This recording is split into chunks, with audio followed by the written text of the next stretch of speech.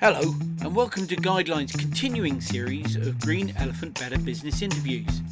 In this series, we are chatting with key people in companies which have chosen to focus on social and environmental performance, public transparency, and legal accountability to purposefully balance people and planet with profit. Today, I've been joined by Magnus Wood of the Kindness Corporation. Now, the Kindness Corporation is on a mission to create as many workplaces as possible where kindness is embedded in an organization's culture and operating system. He works with leaders and teams and individuals, and they unlock the power of kindness at work. Now, Magnus Wood is the co-founder of the Kindness Corporation and has a purpose to elevate the value of kindness at work. He says kindness is an essential strategy for sustainable success in an increasingly uncertain world. Welcome to the Green Elephant Show, Magnus. Thank you very much for having me, Russell. It's a real pleasure to be on. Thank you. And I always love to start with a elephant in the room question. Especially if you've got one right next to you. Yeah, that's right. I had to get one just so I could ask the elephant in the room question. So what is kindness? That's a really good question. It's actually a question I ask lots of people on pretty much a daily basis. And I get all sorts of answers. The one that I think is practically most useful is that kindness leaves everyone and everything better. So kindness leaves everyone and everything better. So if you think about it in a work context, which is very much where myself and my business and my co-founder are focused, if you think about a meeting, if you went into a meeting and the meeting was a bit rubbish, people weren't focusing on, that meeting themselves, they have their phones out, their laptops out, they're coming in late and all the rest of it. That's not really a kind meeting, is it? But if you go in and you set the intent that everyone's going to walk out, you're going to have made some great decisions, you're going to move things forward, everyone's contributed, that's kind, that's leaving everyone and everything better. So that's a really simple and quite binary way of looking at kindness, which is at the end of this interaction with somebody, and interaction with the planet even, is it in a better place? Yeah, and of course, in sustainability terms, kindness, what you're suggesting and we'll talk about your book in a bit, is that kindness is part of our sustainability journey. 100%. Being kind to the planet is a really simple way of looking at it. Are you giving back more than you're taking out? It's really as simple as that. That's not only kind, it's also sensible and, as we know, absolutely essential. So things like I would say that net zero is not kind. We should be regenerating as much as we possibly can. That's kind. Yeah. So that good point, because there's a lot of basically we're trying to balance the scales, but actually we've got to swing the scales the other way nowadays, don't we? And that's the kind of thing. Yeah, okay, that's good. Can I step back a little bit more about just on Magnus Wood, the person, and how you got to focus on kindness as a business opportunity? I'd say opportunity, but a business focus. Yeah. So a couple of things. I have been lucky enough to have worked in and run businesses for toxic holding companies and worked in some pretty toxic organizations over my time. I've also worked for some wonderful places and run some wonderful places as well. So I've got over 30 years of commercial experience running big outfits, big P&Ls. And I always believed that, and still do, that the role of a leader really is to create environment for people to do their best work, flourish, go into work, looking forward to the day, leave work, feeling fulfilled and looking forward to the next day. You don't see that as much as one would like. So in 2019, when I left one of my last toxic company, I basically set up a culture change business, just helping people sort of rearrange their cultures around values and purpose, that kind of good stuff. And then COVID hit.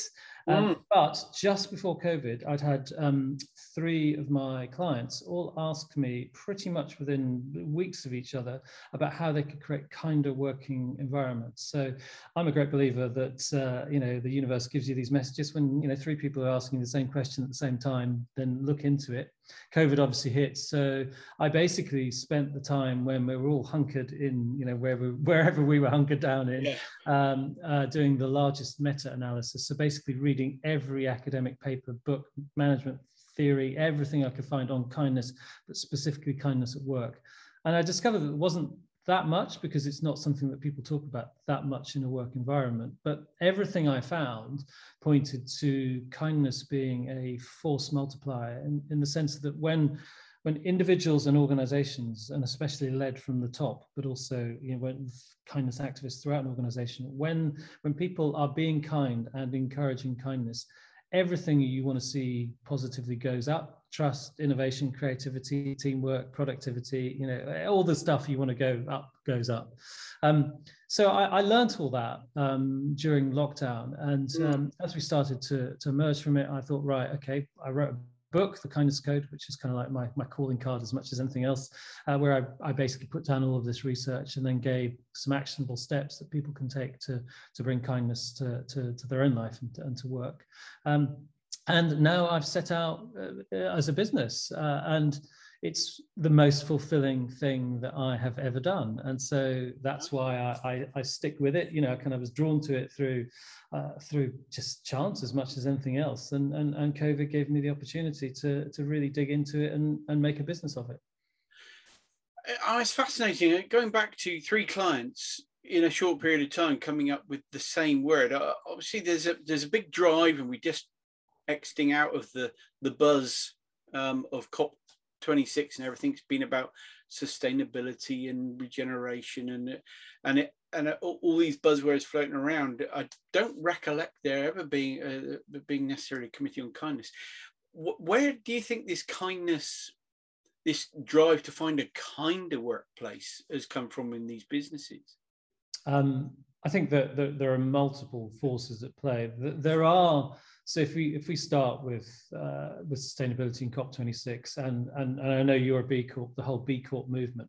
So that there's absolutely an increasing understanding that, you know, business can and should be a force for good, and, you know, it's not just about making profits. So there's a whole growing, you know, sort of collection of, you know, conscious capitalists, you know, conscious leaders, call them what you like, people who want to do good in the work that they do. You know, clearly, you know, you've got great organizations like Unilever, for example, that want to make a profit and need to make a profit because they have shareholders, but also know that they can fundamentally improve millions of lives. And so you've got that going on. You've also got the sort of the younger workforce, so, you know, the Gen Zs, kind of millennials. You've got the, you know, the people who have been in the workforce for some time, some of them, who are not prepared to work in ways that we perhaps were brought up. You know, they're not prepared to be talked to. They're not prepared to have this sort of outdated hierarchical command and control structures. You know, they're not prepared to have their innovation and their desire for activism that they express in other elements of their life not reflected in work. So they're genuinely asking for kinder working environments. What you find is that the kindness within a work context is not something that people have talked about traditionally, because, you know, our models of business are dog eat dog. You know, it's competitive. We talk about market share. We use army analogies. All of these things that were relevant in an industrialized society in a post-Second World War time. But now, where business is fundamentally different, and look at this. This is kind of like business. We're on a screen talking to each other. There's a massive place for kindness. And what myself and my co-founder Carl are finding is that really over sort of month on month, week on week, there's a greater appreciation of the power of kindness. And obviously it's, you know, we talk about we are the sharp point of a movement that is already happening. And like most movements, it's a groundswell, and you kind of like, it suddenly appears, and it appears like it's appeared from nowhere, but in fact it's just been happening all around, and then it reaches a tipping point. So I'm very confident and really do believe in 2022 that, you know, kindness within the work context is going to be something that we'll be hearing about a lot. It's interesting, as you were speaking there and about the Gen Z and the upcoming workforce, which are looking for a different experience, and perhaps non-traditional experience. How are businesses how are they adapting, especially these large, you talked about Unilever. I mean, that is one massive culture to try and shift to a different way of working to support an upcoming workforce. Wouldn't it be easier to just mold the youngsters into the old traditional ways? And therein, I think, lies some conflict. So, there was before COVID, there was sort of kind of memes going around and things like that about snowflakes in the workplace, want to be promoted within 5 minutes and all of that. And what that represented was really the older workforce trying to come to terms with these people who are working in fundamentally different ways. In reality, the goals that people have of all generations are kind of the same. They want work that's fulfilling, that pays them the right amount of money, that they enjoy, they feel has meaning. That's what people want. We know that, and we know that we've just done a survey of the UK working population in the US and the States, and they tell that very clearly. But what is very clear is that, particularly people who are younger are looking for meaning in their work. They're not just looking for something that is about a paycheck, basically. I'm playing devil's advocate. Kindness, you mentioned a number of benefits to kindness in a business. Is there a danger that kindness can spill over into a lack of discipline? I mean, a business still needs to be controlled and compliant and organized, and discipline comes into that. How do they live in balance? So I'll give you a quote from somebody, but what I'll just do is she used the word compassionate. So compassionate is really kindness related to suffering. So it's seeing somebody suffering and kind of acting accordingly. And so Brené Brown, who's tremendously smart and influential woman, said, compassionate people, so for that read, kind people have boundaries of steel. So what that means is that's about kindness to self, that's about kindness in the way that you operate, it's about kindness in the way that we all operate. So discipline actually plays really clearly into that, because if you think about a team that works kindly, everyone knows their role. They know what the objectives are, but they also have, because they work kindly, they have psychological safety in that environment. So they can conflict, but in ways that are constructive, that are disciplined, I suppose would be another way to put about it. So kindness isn't about being nice and just letting people do what they want to do. Kindness is really about creating environments in which people flourish, and that's often by giving people boundaries. Okay, so in that case, where does kindness have to start? I mean, let's just take the bigger organizations. Is it at the top down? Is it kind of the bottom up affect it, or is it something that needs to kind of permeate across the whole culture? I think in many senses, the answer is all of those things. What we know to be true is that when leaders, so that at all levels, manager level right through to the kind of the C-suite, when they model the kind of behavior that they want to have seen in the organization, that's one of the fastest ways to spread kindness within an organization. So, frequently we're asked to work with senior leadership teams who basically are fighting with each other, and so they're kind of modeling bad behavior that everyone in the organization knows about. So very much it's about those in charge and those who manage people to model kind behavior. But then it's about everybody feeling that they are empowered to bring kindness to work in any way and every day. And this is one of the really powerful things about kindness, is that you can go into your work or go onto a Zoom call or whatever it is and show kindness, and that will benefit yourself, it will benefit the people that you share kindness with, but also that will encourage them to go and share and spread kindness to other people. So when we work with organizations, we're very focused on what actions and how to leaders model and behave in kind ways, but also what we do is we encourage what we call kindness activists. So we help them recruit people throughout the organization who, because of the nature of who they are, because of, you know, the fact they're quite networked individuals, you know, they're probably outgoing people, you know, they like the idea of kindness. We assist them to spread kindness throughout the organization. And as the last answer, we've got a book coming out at the start of the year. There's a whole chapter in it about being a kindness activist at work. So how you individually can bring kindness to where you work as a way of making, you know, work better for yourself and for the people around you. Now, for people watching on YouTube, I'm watching you slowly being consumed by a line of sunshine. Which that's funny. I will move. There you go. It's both kind and cruel to you. I can just imagine. That's the sun for you. There you go. It was quite funny. I was just watching it going across the face. Not laughing at you, but laughing with you. No, that's fine. That would be unkind. I mean, on that point, you know, how Zoom can be deemed very impersonal, can it? I mean, it can be a bit sterile. How can a leader or anybody that's participating in a Zoom call be kinder?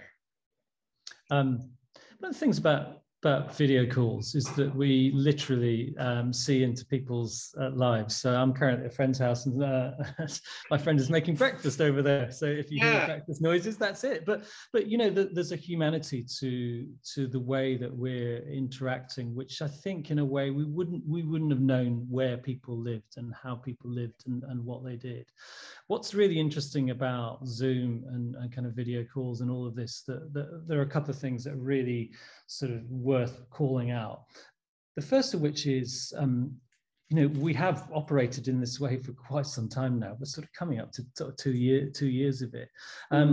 My business is probably entirely built on video calls. You know, I have very few meetings, and in fact, as of this point, which is November the 18th, 2021, my business partner, my business partner and I have never physically met. And we have a business together, and we have never physically met. So we have interacted over video calls and the like for, you know, since last year, and we've never met. So there's some of the possibilities that you can create a business with people that you never met. KindFest, which is an online festival of kindness, which has had its second year. It's on World Kindness Day on November the 13th. The team who organised that and put that together, and I was part of both of these, again, have never physically met. So you know, you can really interact with people, you can get to know people. But there's a second thing which is really important about this way of working, and I talked about boundaries a minute or two ago. Is that, and it'll come, I'm not going to share what my tip's going to be now, but it sort of will make sense when I do share it. It's really important to set boundaries. Good feeder, I like that. It's really important to set boundaries when we work this way. So, because I was talking to somebody yesterday, she said, basically, I roll out of bed, you know, I've got my first meeting at 8 o'clock. I've got, you know, straighten my hair, kind of like I'm on video right and through till I go to bed, and because we can, and the boundaries between work and life have really got confused at the moment.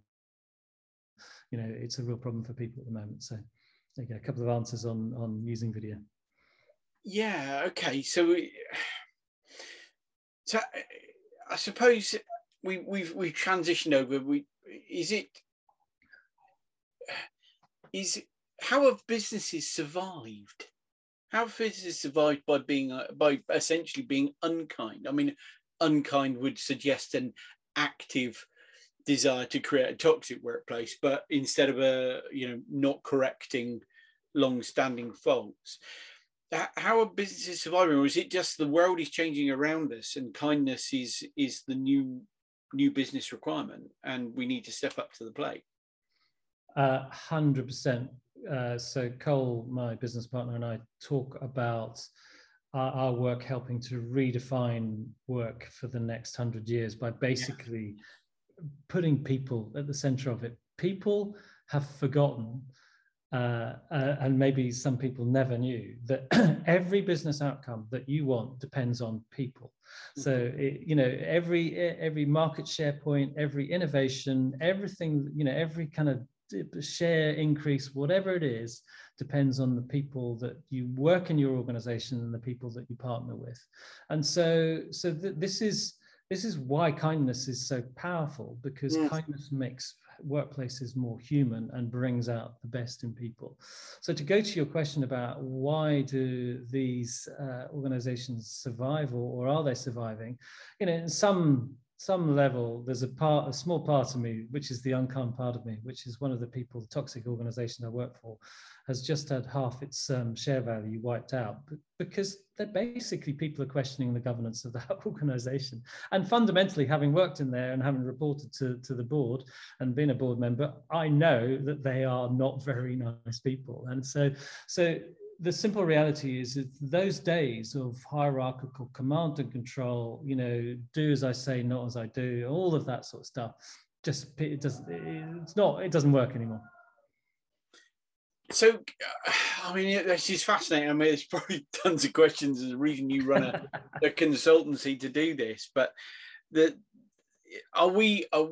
is command and control, as you called it, that kind of top-down driven, hierarchical, deep hierarchical, is that just not effective in a kinder organization? Is a kinder organization flatter or more orbital, or what is so it look like? So a really clear example of kindness at work is we're doing some work with a health provider that provides health services for the national health. So pretty much, if you went to see a nurse, you'd think you're seeing an NHS person. You're actually seeing one of this CIC that provides it.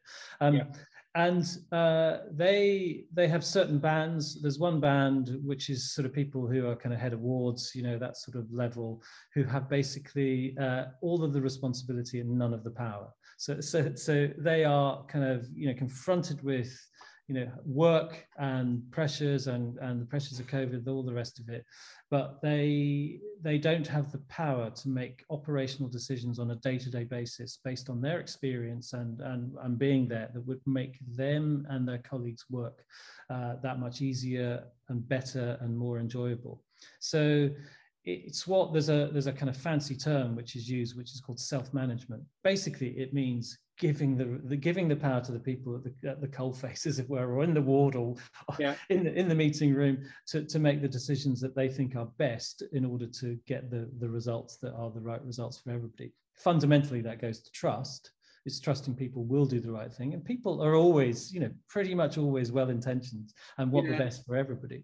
So it's really, you don't need hierarchies. You just need to give power to where it's needed most, and and not in boardrooms and not in management trying to kind of manage and control people. Just let the people who are doing the work get on and do it.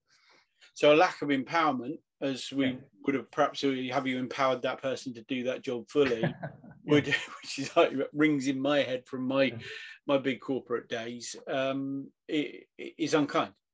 Yeah, absolutely, 100%. And that's when people get that, and I say, well, that's actually truly being kind, which is helping people empower themselves. And another example from this health provider is that somebody told me yesterday, somebody did some really good work, and they phoned up the deputy CEO to say, oh, can I buy that person a bunch of flowers?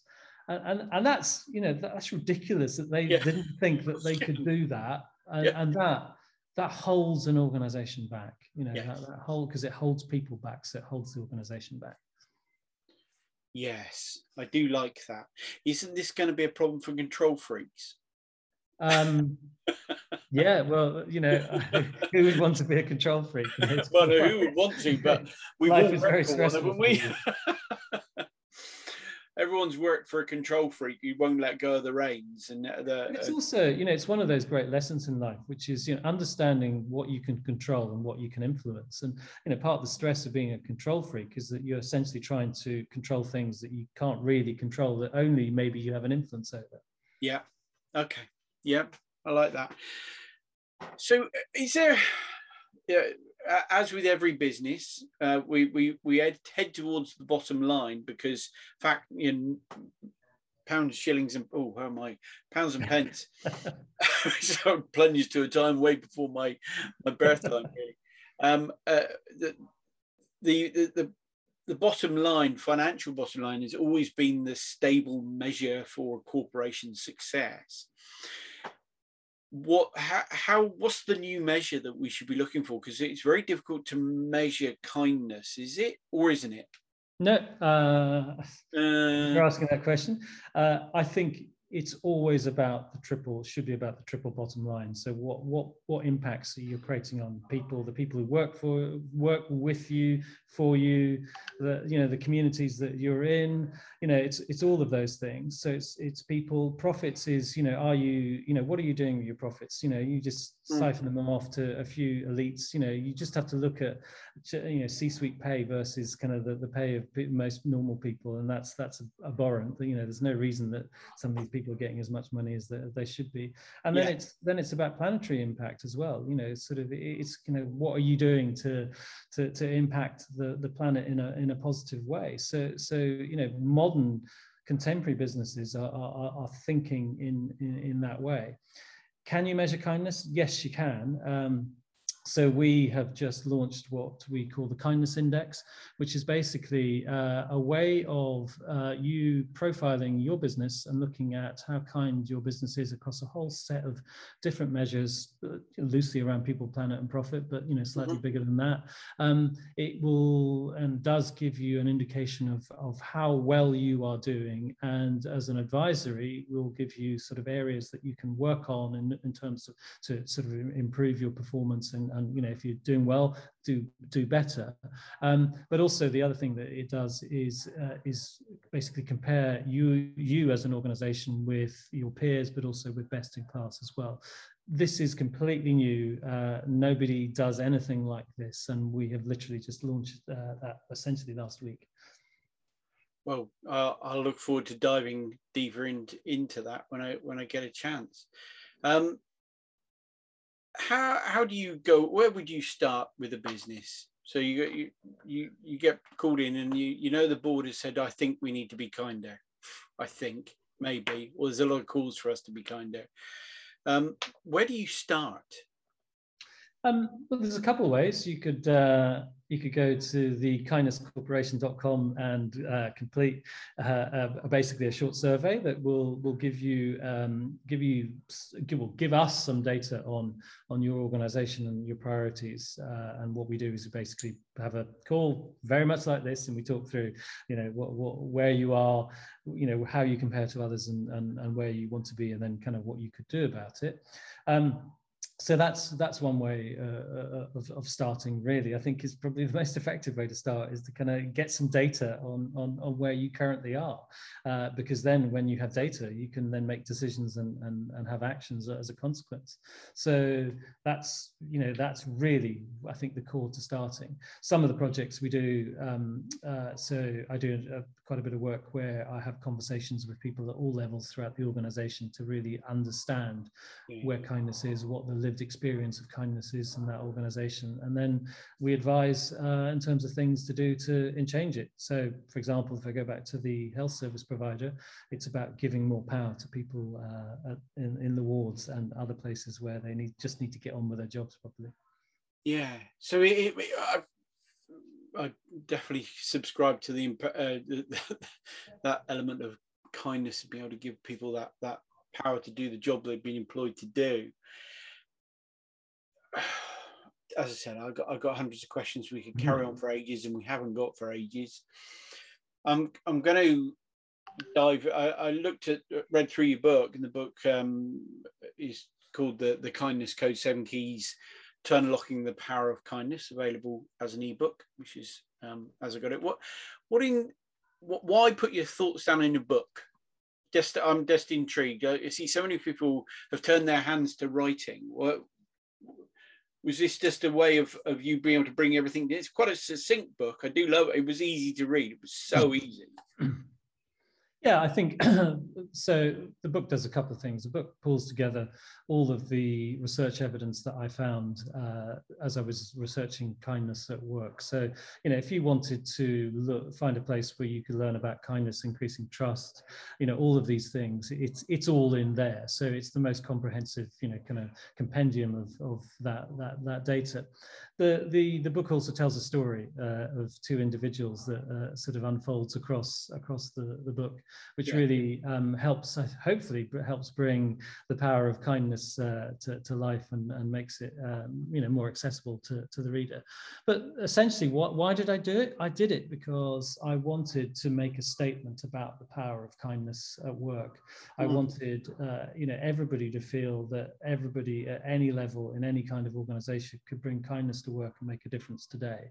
And then through the 7 keys to unlock it, I really wanted to give people a sort of a starter, a framework for ways they could think about doing that.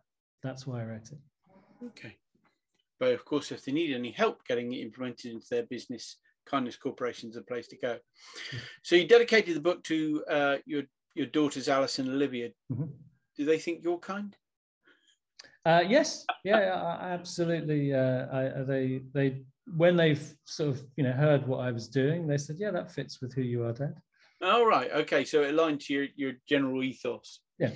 Okay. Well, I'm saying because always with kids, balancing kindness with discipline again is always. Well, I suppose it's kind to be disciplinarian if it's absolutely. Yeah. It may not be seen. That's the thing about kindness. I've had to lay people off. I've had to make decisions and do things that people don't think are kind, but they may not have all of the data. They may. I've had people thank me, sort of in months afterwards, because they've moved on to somewhere else that it wasn't working for them. So, sometimes to be kind, you've got to do the hard things. Yeah, fair enough. So have you got, you mentioned you had a tip that you could share with us. So you've given us a teaser, now you need to give us the detail. So the first key of the kindness code is to acknowledge the power of kindness. So I hope our listeners and viewers are going to walk away from this. As I said, kindness makes everyone and everything better. I hope they're going to walk away from this going, I hadn't realized that kindness is quite as powerful and profound as it is. The second key is be kinder on yourself. And if it's the oxygen mask analogy, which is if you want to help somebody, then help yourself first. But put yourself in a position where you're an example of kindness to yourself, so you can be an example of kindness to others. And this is particularly true and relevant in the ways that we're working now. If we're working remotely, we're sitting in front of these screens, we're not giving ourselves boundaries, we're just going back-to-back meetings, grabbing lunch, we're probably sitting at home, we should be more relaxed and feeling better about things. So that second key, being kind to yourself, was really born out of the experiences that people were sharing with me about work and lack of boundaries. So, I'm a great lover of nature. If you're able to get out, go for a walk, just spend some time just recharging, even if it's only 10 minutes, because that 10 minutes will make the next hour that much happier and more productive and better for you and for the people that you're working with. Yeah, it's so much easier to think that to a certain extent, that kindness is about how you respond to somebody else or how you deal with somebody else. But actually, I like that thought that it kind of starts at home, sort of thing. It has to start here for you. That's great, brilliant. So, if there's something that anybody could have a watch or read of, what would you recommend? I'm going to recommend your book. The new book will obviously be awesome, and look out for it. Come out at the start of the year. I would recommend Ted Lasso, which is anyone's seen it? It's on Apple. In fact, it's so good it got me to subscribe to Apple TV.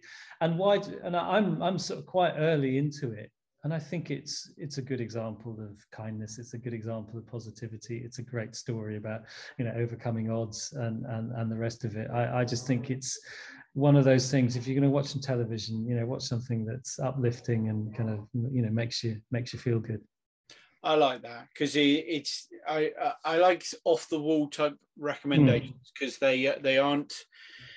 Isn't the off the shelf book thing? I'm not disparaging anybody that's recommended a book from us because I've had some great reads off the back of it, including your own.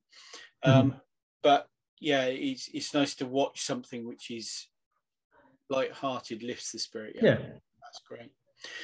So, are you ready for some fact or fakes? Yes. I'm moving position again, so the YouTube. Yeah. The sun. Some more of this isn't my house; it's a friend's house. So I'm just dreadfully plagued. The poor chap is dreadfully plagued with the lovely light living area. And you've already pulled the curtains, so some.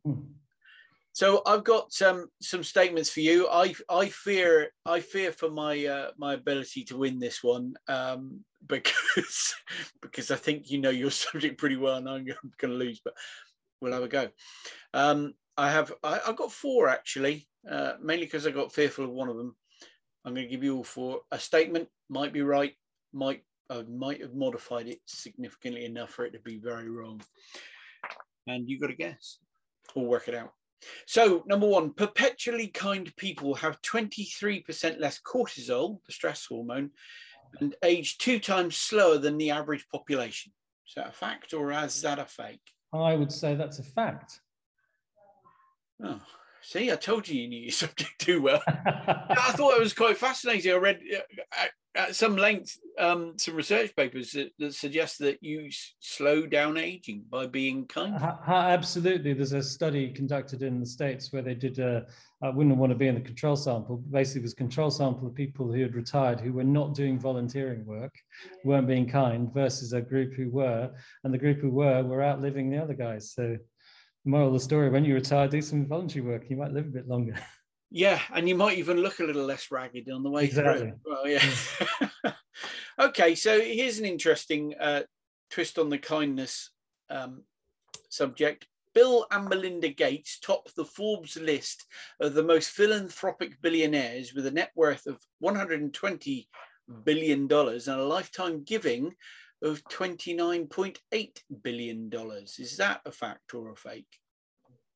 I think it's probably true. Yeah. A fact? Yeah. It's a fake.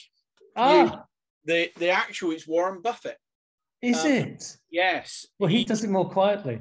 He does. And I suppose there's the story. He has a net worth of 88 billion, which is less, but has given 42.8 and has pledged to give away 99% of his wealth. Wow. Giving is not the be all and end all of kindness, is it? Yeah. That's what I got out of that is, people go, oh, I was kind, I gave to charity. That's not what we're talking about in kindness wholly, is it? Yeah, but if then you go off and do things that make people unhappy and has a negative impact on the planet, then you can't really offset that, that money you put in a charity. Or kindness offset. Have we thought I could be unkind to these people because I've been really kind to this one. Yeah, it doesn't work that way. No, okay, it's such a shame. Perhaps we should think about that when we're thinking about carbon. Yeah, that's sorry. Pet subject of mine. I won't go into that now.